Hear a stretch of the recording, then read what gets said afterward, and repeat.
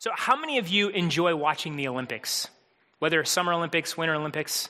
I'll admit I'm more of a Summer Olympic fan than Winter Olympics, but generally enjoy both. Now, one of the things, though, that I struggle with at the Olympics is I have this expectation every time they're hosted, there is going to be some judging controversy. Like I've almost kind of gotten cynical about the Olympics in some sports because I'm always like, there's a fix. There's got to be a fix. There's got to be some controversy just around the corner. And so I was doing some research and came across a couple examples of some of the biggest scandals in the Summer Olympics. So 1988, some of you weren't alive in 1988, but in 1988, one of the biggest scandals took place in the Summer Olympics in boxing. So Roy Jones Jr., if any of you are boxing fans, you'll recognize that name. Roy Jones Jr. was fighting in the gold medal bout and obviously won the match. Like if you go on YouTube and Google gold medal bout, Roy Jones Jr., and you watch him fight, you're like, he totally took the guy down. I mean, it was just a complete one-sided fight. And he lost in a split decision.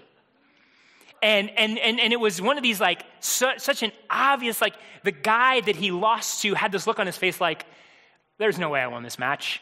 That there's something going on. So even the guy who technically won knew that there was something wrong. It was that obvious. And then in 2002, it's a little more recent, during the figure skating pairs competition, it came down to the Canadian team and the Russian team. And the Canadians clearly skated better. All the announcers on NBC were like, yes, they won. They were getting ready for it to be announced that the Canadians won the gold medal, and yet the Russians won. And this was so bad, so egregious, they actually changed the entire scoring system for how they score figure skating in the Olympics. So this was one of those monumental moments where the judging went so badly that they had to actually change the rules of the game. And so we all recognize human judgment can be flawed and mistaken. But we do not like blatant, deceptive, unjust judgment. And we all recognize that there's mistakes, but when we know that it is purposefully flawed, purposefully unjust, we get angry, we get frustrated, we get resentful, especially when it's turned towards us.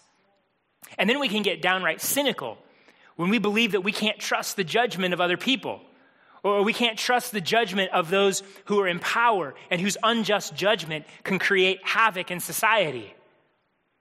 And then when we feel powerless to change it, when we see it happening and then go, hey, there's nothing really we can do, we respond with a deep anger and a deep cynicism.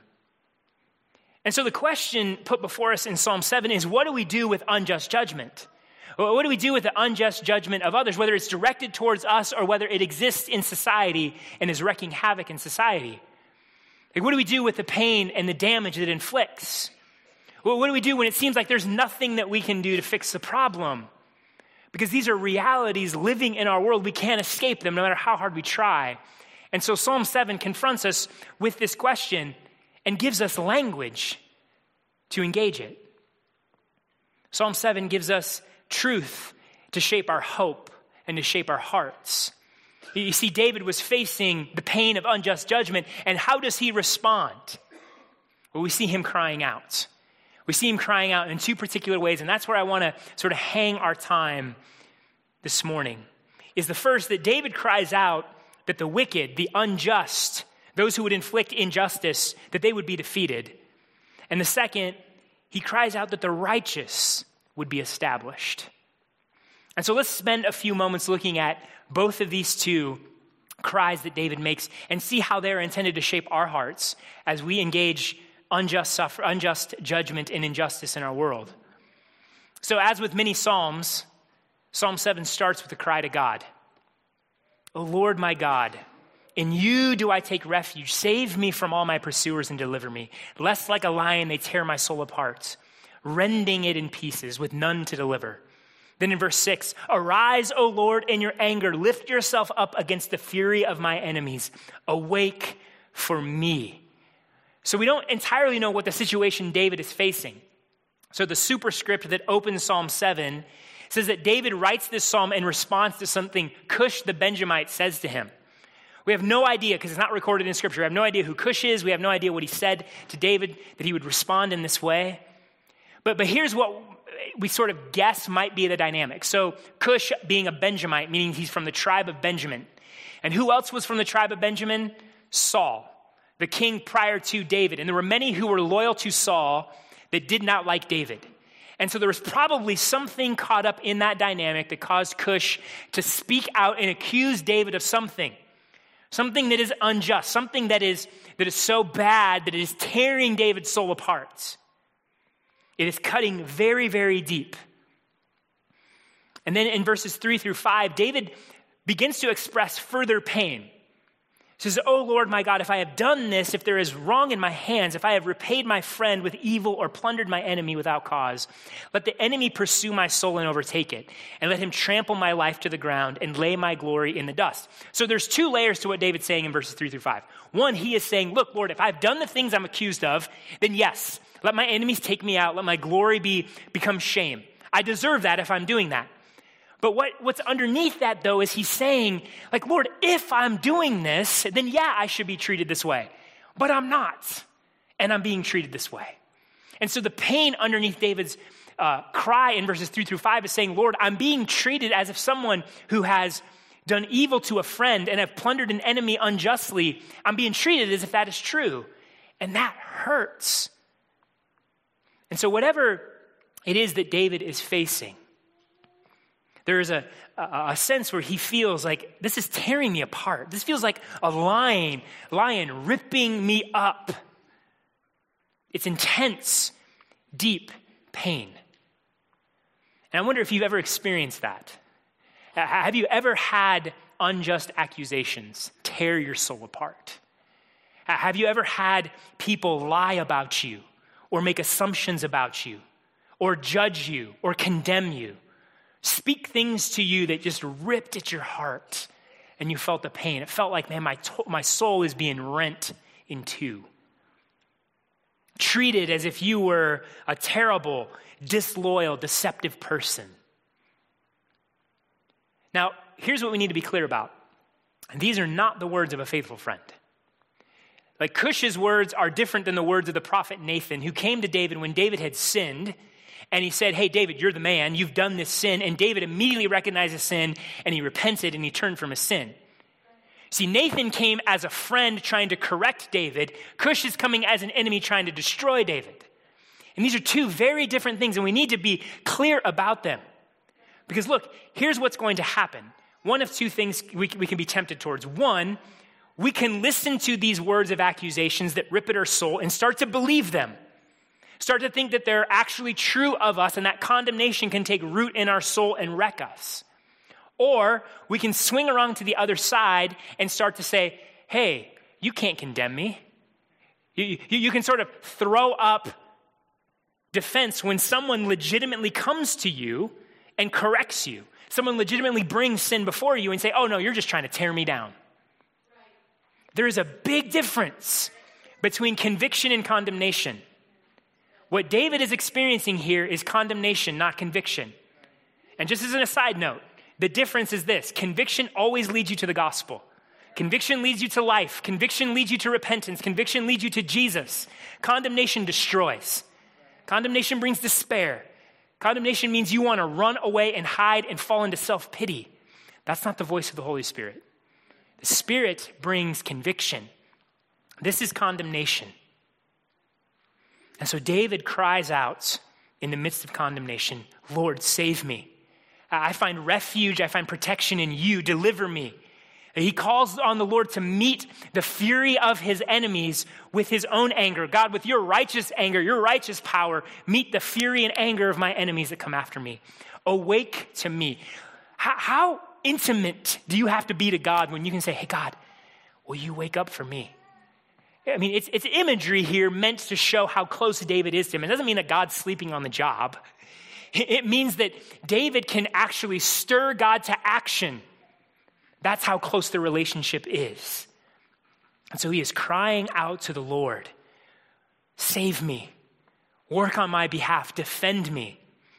And this is telling because, as we talked about several weeks ago, David was a warrior king. Like, you did not mess with David. David choked fools out, so to speak. Like, David had not only his own fighting ability, he had an army behind him. And so if you were going to bring accusation against the king, you better watch it. David was a dude you did not mess with. But here, what does David do when he responds? Does he retaliate?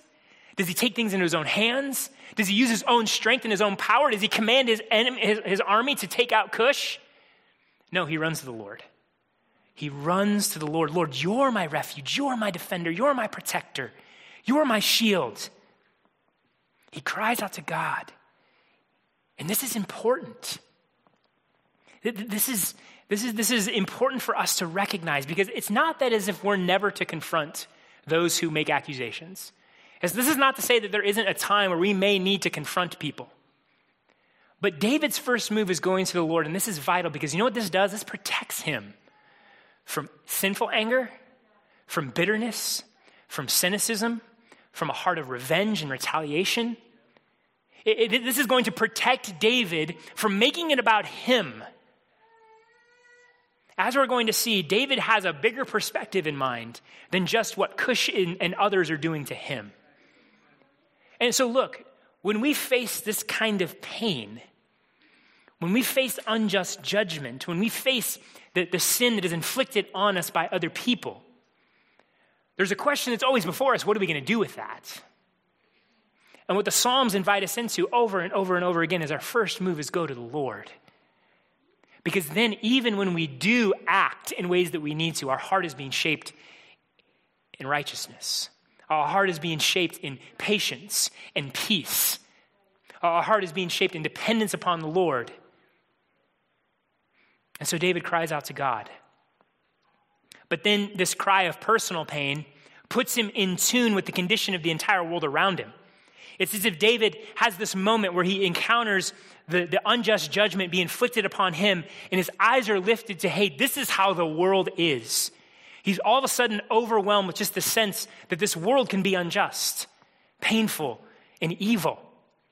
Verses 6-9, you have appointed a judgment. Let the assembly of the peoples be gathered about you over it and return on high. The Lord judges the people. Oh, let the evil of the wicked come to an end. And so as David is reflecting on the Lord as one who defends him, he begins to meditate on the fact that the Lord is a judge. And then there's this picture of the people. So all the peoples of the world being assembled together.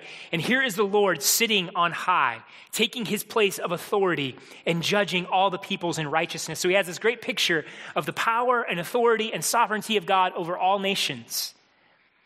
And he cries out, oh, let the evil of the wicked come to an end. God, end the evil. See, David realized this was more than just about him. It was bigger than just what Cush was doing. There's actually a bigger problem than just me being sinned against and me being offended. That there is evil in this world. There is injustice in this world. There is unjust judgment in this world wreaking havoc. It is a pervasive problem that infects all things.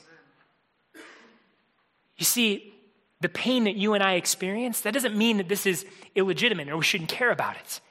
But never forget, it's bigger than you. It's bigger than me. It's just even bigger than just us, First City Church. There's something else going on that David finds himself caught up in, and he's crying out, God, will you end the evil that infects our world? Will you do something about the injustice? Will you judge the evil that judges people based on race? Will you judge the evil that judges people based on class? Will you judge the evil that judges women just objects? Will you judge the evil that judges that I can just do whatever I want with my life and personal autonomy reigns and don't ever tell me anything? Will you judge the kind of evil that people think I can justify my oppression? That I can do whatever I want, use whoever I want to get whatever I want? David is taking in the full scope of the problem, and he recognizes the only person who can do anything about it is God. The only person who can deal with this is the Lord. The only person who can sit in judgment over all the peoples is the Lord.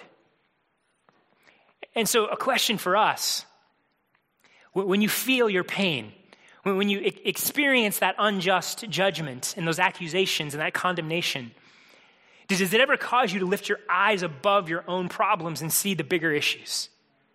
Does it ever cause you just to maybe feel a little bit more in tune with the brokenness of the world?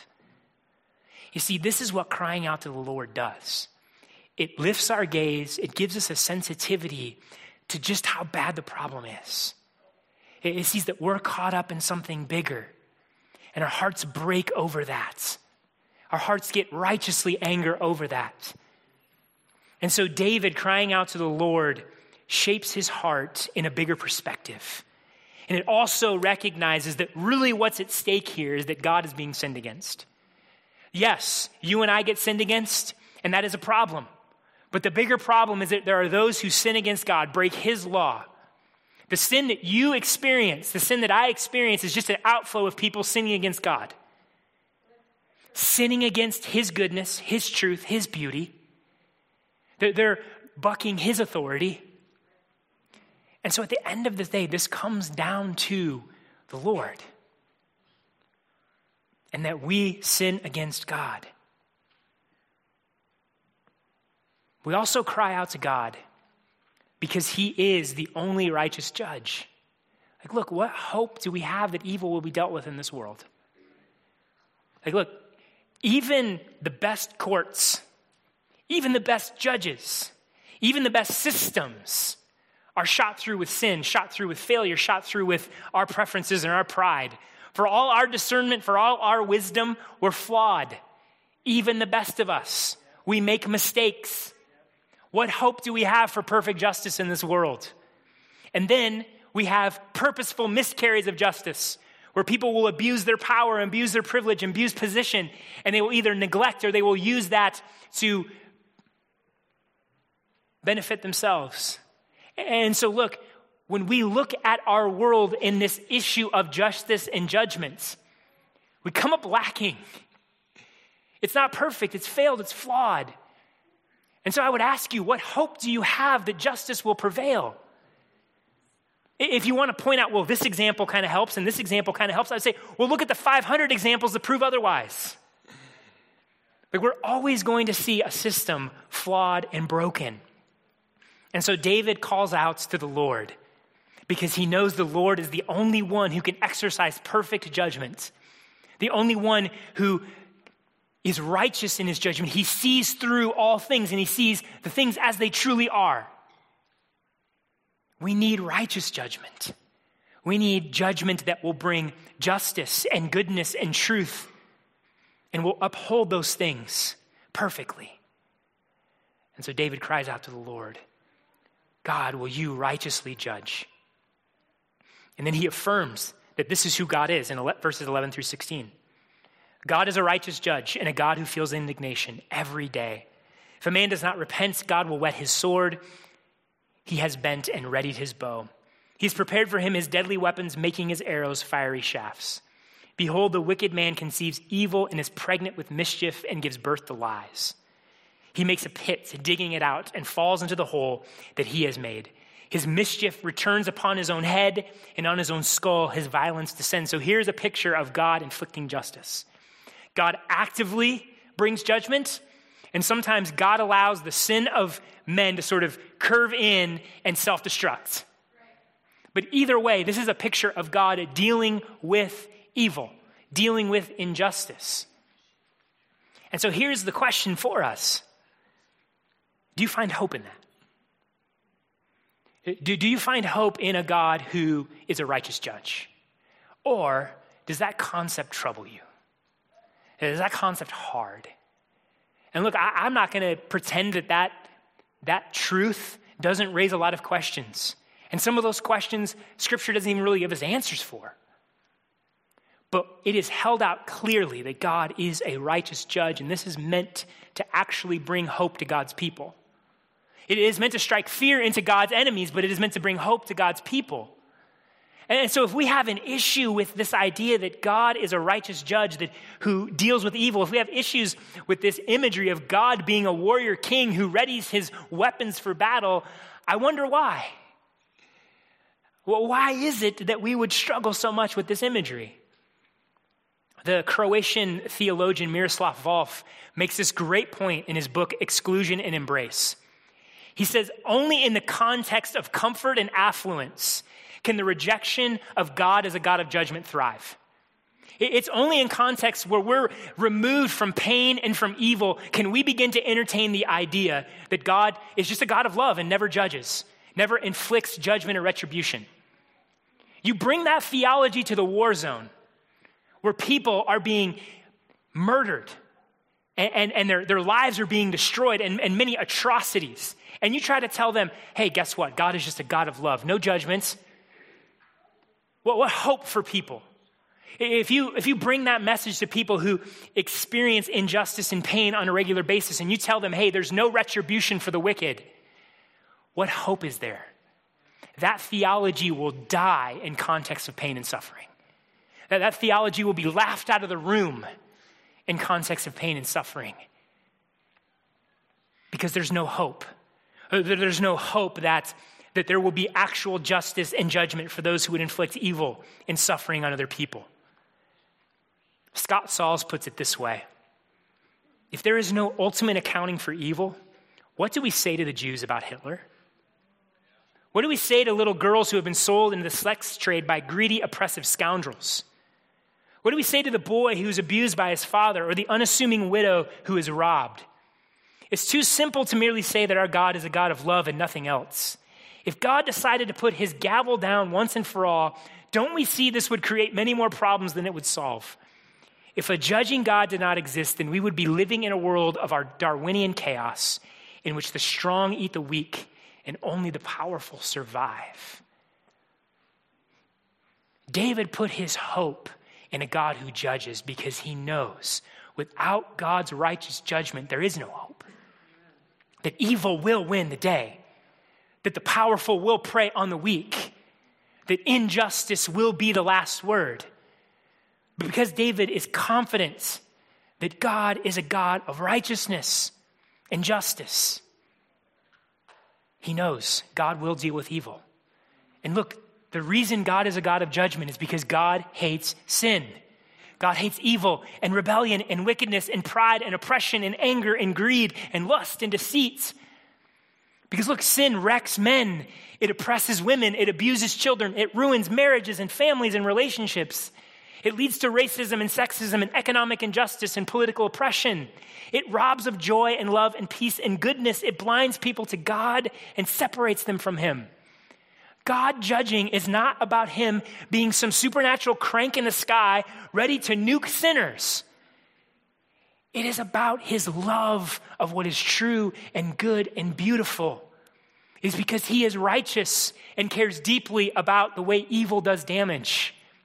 That's why he brings judgment. That's why he brings justice to those who are unjust. And so we face pain of unjust judgment. We faced the attempts at condemnation and the evil that people want to inflict on us in this world, holding on to the fact that knowing that God will deal with it. God is not indifferent. David cries out. He gives us language to cry out to God in response, to anchor our hope. And so here's something I want to put before you. For those of you that call on Christ, who have put your faith in Christ, are you anchoring your hope knowing that God will deal with evil? Are you letting that bring a sense of peace and a sense of patience and a sense of hope to you? For those of you that wouldn't call on the name of Christ, for those of you that would say, I don't believe in God or I don't believe in Jesus, the key word there is if a man will not repent. Like if we do not turn from our sin, then we are under the judgment of God because we are perpetrators. All of us. We are not only those who have been sinned against, we are sinners. We perpetuate the system over and over and over. And so these words are strong and heavy to you because God is not indifferent to your sin.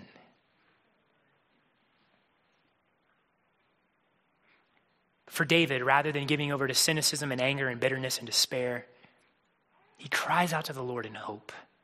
Oh, be sure he's crying out in pain, but he's crying out to the Lord in hope. And David's hope is not just that God will judge the wicked, but that he's also going to establish the righteous. It's not that just God is going to deal with something, he's also going to build something. So when Mindy and I were first married, in the apartment we moved into, there was a grocery store next to us, and it barely really qualified as a grocery store. You walk in, I mean, it had the grocery store name, but you walk in and the aisles were really, really close together and it was dark and we really hadn't experienced anything like that. So we would just go in there and buy stuff without even think about it. And we get home and we look at it and we're like, this is all expired. Like, who puts expired ketchup on the shelves? Like, it was just like you would go in there and everything was sort of a risk if you were going to buy something good or buy something that was spoiled. So look, if ever judgment needed to rain down on a grocery store, this was the one.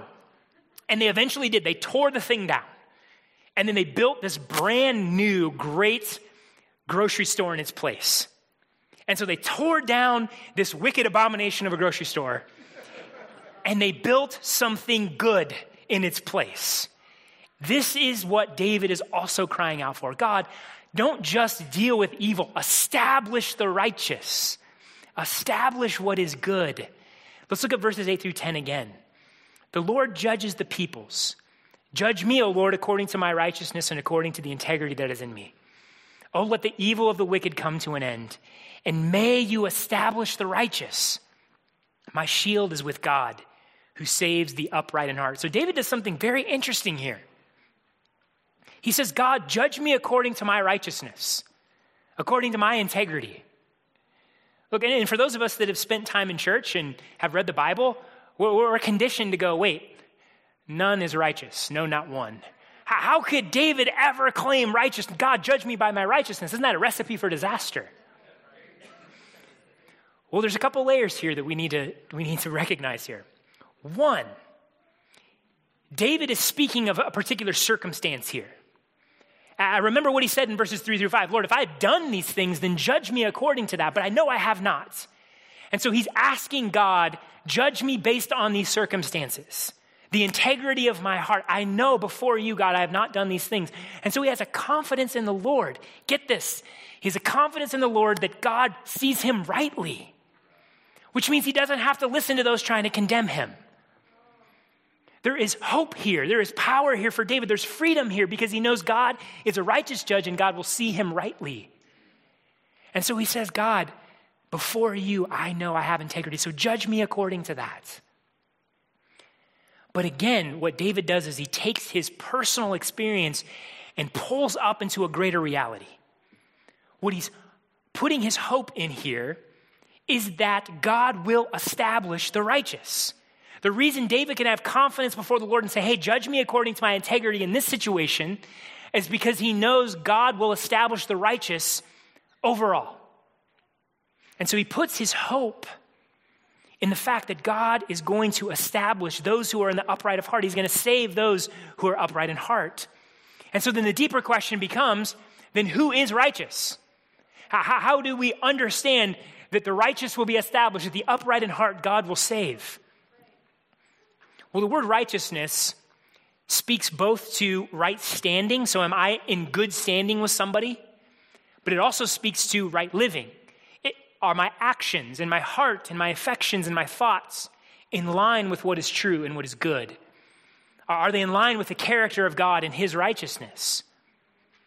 And so here's what we need to understand. For David, for Israel, just like for you and I, righteousness was found in relationship with the Lord. I want to correct maybe a misconception sometimes we can have about the Old Testament as if Israel was to earn their righteousness on their own. No, God was very clear. I'm saving you not because you're righteous, because I love you. And then I'm going to make you holy. I'm going to be the one to sanctify you. He uses those words, which is I'm going to be the one that purifies you, makes you godly, makes you holy, makes you righteous. So David recognized that righteousness was in relationship to the Lord, meaning believing his promises, trusting in who God was, and then submitting his life and following the commands of God. And then there was also this reality, hey, when I sin, there's sacrifice there. I go and make sacrifices because I know I'm a sinner. That's part of walking in integrity, acknowledging you're a sinner. And so for Israel, upright in heart were those who followed God and believed his word, who lived their lives according to his commandments and were honest about their sin. And when David talks about the righteous being established and God saving the upright, what he's crying out for is this hope that God is going to establish a kingdom that rids the world of evil, that gets rid of injustice, and that those who follow God, those who love God, those who are wanting to order their lives around what is truly righteous and good, they would be the ones to stand and to last. What David is crying out for is he's crying out for a recreated world. God, recreate this world in righteousness. And those who are righteous, who love you, who are fit for that world, establish them, keep them, hold them. Don't let evil win out. Don't let unjust people win out. Let the righteous be established. And so David had this great hope and this sense of promise that God was going to do this. And these promises are fulfilled in Jesus. The great hope that you and I have is that Jesus has come and has accomplished and established what David longed for. That through Jesus, the righteous would be established, that evil would be dealt with. This is the good news of the gospel, that Jesus entered into our world. And he entered into that sin and in that injustice and in that evil. And he allowed that unjust judgment to strike him down. He willfully allowed people to lie and accuse and condemn him. But underneath that, what was deeper is that he was standing in you and I's place, taking the judgment that you and I deserve. He allowed God to turn his sword and those fiery arrows on him for you and for me. He took the punishment that you and I deserved. The one who was perfectly righteous, treated as if he were an unjust criminal. But here is what is so hopeful about this. God didn't leave Jesus in the grave. He didn't let injustice have the final word over Jesus. No, he raised him from the dead, declaring, this is my son who is righteous. This is my son who is innocent. This is my son who is righteousness itself. And so Jesus is raised in power, defeating evil, defeating injustice. And for you and me, for those of us who are united to Christ, here is the good news for us. Scripture says we don't have a righteousness of our own. Well, we don't have to go out and earn righteousness and achieve a certain level so that God will like us. No, we are given the righteousness of Christ. He earned it for us. We receive it as a gift of grace. And it is if just as Jesus performed perfectly, that is accounted to us. God sees us as if we have performed perfectly. We have the righteousness of Christ. That anchors us. That is a truer word than any condemnation spoken over you. That is a truer word than any unjust judgment spoken over you. That is truer than even your own sin. The righteousness of Christ given as a gift we receive by faith. That's our shield. That's our hope. And we are established in Christ. Just as Christ is established, the resurrected and reigning King, those who are in him are established. But it gets better. Jesus is coming back. Jesus is going to come back, and the kingdom that he brought with him is going to be completely overtaking this world. And so that is a kingdom of righteousness and goodness and justice and peace. All evil, all injustice, all suffering done away with. And who's going to be standing on the last day? What we see in the book of Revelation. Jesus and his bride. Jesus and his bride that he has made spotless. Jesus and those that he has called to himself, that have trusted in him, that have followed him. This is our hope, church. If you are in Christ, know that the evil that you experience will be dealt with. And so here is where we need to anchor ourselves in Psalm 7. Here is where we need to put our hope. No matter how dark it gets, righteousness will be established. No matter how much condemnation comes your way, righteousness will be established. No matter how painful and hard it gets, righteousness will be established. And if you are in Christ, that means you will be established forever. The final word spoken over you, the final word spoken over this world, it's justice, it's righteousness, it's goodness, it's beauty, it's truth, it's forgiveness, it's salvation, it's life, it's flourishing. That's what Christ accomplished. And so as we cry out, our hope is shaped in this. Like, look, Psalm 7 doesn't give us a lot of go and do things to fix what is broken in the world. Like, look, we're called to go and love people and preach the gospel and work for goodness in our world. But Psalm 7 says, hey, hit the brakes before you go and do all that. Root your hope in what is important. Root your hope in what is true. And so as we cry out to God in the midst of this pain, as we put our hope in the truth that God is both going to righteously deal with evil, but then also establish righteousness, well, that empowers us, church. This is why David ends Psalm 7 with this praise. I will give praise to the Lord, the thanks due to his righteousness, because his righteousness means the evil we dealt with, and his righteousness means that goodness and truth and beauty and true righteousness will reign. And I will sing praise to the name of the Lord the Most High. This is how we respond to unjust suffering, unjust judgment, injustice, evil in our world. We go to the Lord first and foremost. We cry out for him to exercise his power and his righteousness and his goodness in our lives and in the world. And anchored in that hope, let us go into this world carrying the gospel, loving, serving, seeking that the kingdom would renew, all with this sense that in the end, God is going to do what he said he's going to do. And that gives us hope. Amen.